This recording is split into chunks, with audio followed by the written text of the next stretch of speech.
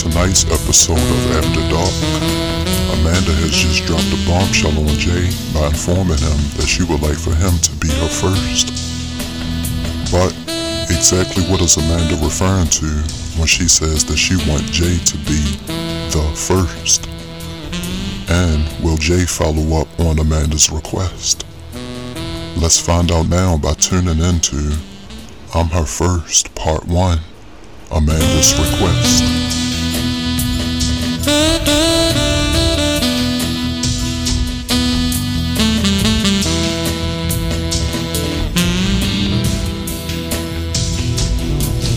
Being someone's first is an amazing title to proclaim.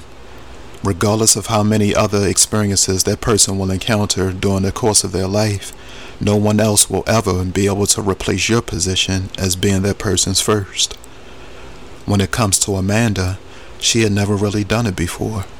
So to me, it was both a rarity and an opportunity for me to teach her things that she had never experienced with anyone else. There's not a huge age gap in between us. She's in her late 20s, while me, on the other hand, I've entered the latter stages of my 30s. The friendship amongst us has been intact for years now. I've never made any sexual advances toward Amanda, even though I can recall multiple occasions when she has made flirtatious remarks toward me. Needless to say, now that Amanda has chosen me to be the one, it's extremely imperative to me that I teach Amanda thoroughly, because I fully understand that she'll never have another first again. The night and the place that it was to occur for the first time between me and Amanda was pre-planned way ahead of time.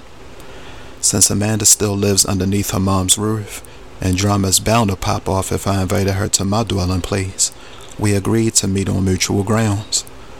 To set the scene and the mood for our isolated evening together, I arrived at our hotel room about an hour earlier than Amanda did. I take pride in creating memorable moments for whomever my partner may be, in more ways than you can mentally fathom. So, it was urgently important to me that the perfect scene was set properly right from the start. On this particular evening, the only source of light that I need to utilize was the brightness of the melting scented candles that I had arranged in select areas of our darkened room.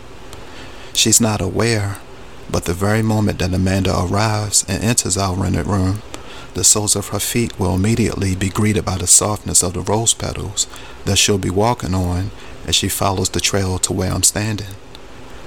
Right on cue, 11:15 p.m., there was a passive knock on the hotel room's door. Even though I've been friends with Amanda for a countless amount of years, there was still a nervous sound in her voice as she greeted me with a smile. Amanda's bashful eyes appeared to be appeased by the inviting scene that I had set for her, and my observant eyes were equally enticed by how beautiful she actually looked with makeup on. For as long as I can remember, Amanda has never been the type to smoke, and would only occasionally have a few drinks with me or whomever she was in the company of. So, to lighten the mood a bit, I poured a glass of dark wine for us to enjoy as we began to exchange punitive thoughts with one another. Not before long, the innocent look that Amanda's eyes previously possessed had now given way to a dreamy-eyed, intoxicated look that had taken full control. It was at that very moment that I knew without a doubt that Amanda was extremely tipsy, but I also noticed that she hadn't become relaxed enough to remove her trench jacket that she was wearing.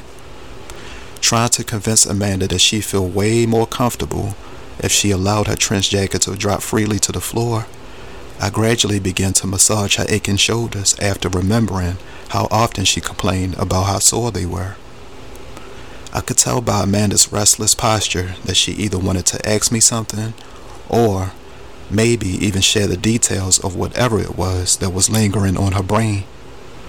Instead, she remained silent during the entire 10 to 15 minute process of my manly hands releasing the tension from her aching shoulders.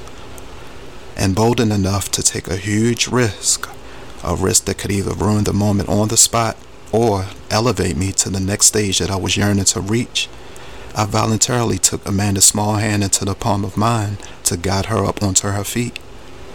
Very methodically, I cautiously began to untie the belt of Amanda's trench jacket, testing to see if she would have a reaction. Since there was no resistance on Amanda's part, it was only fair that I removed a piece of clothing as well. I was still partially dressed in my casual attire, slacks, shirt, tie, and I had already removed my dress shoes before Amanda's arrival. However, to my surprise, as I proceeded to undo the buttons of my long-sleeve button-down shirt, Amanda's lively hand intervened to do the unbuttoning for me.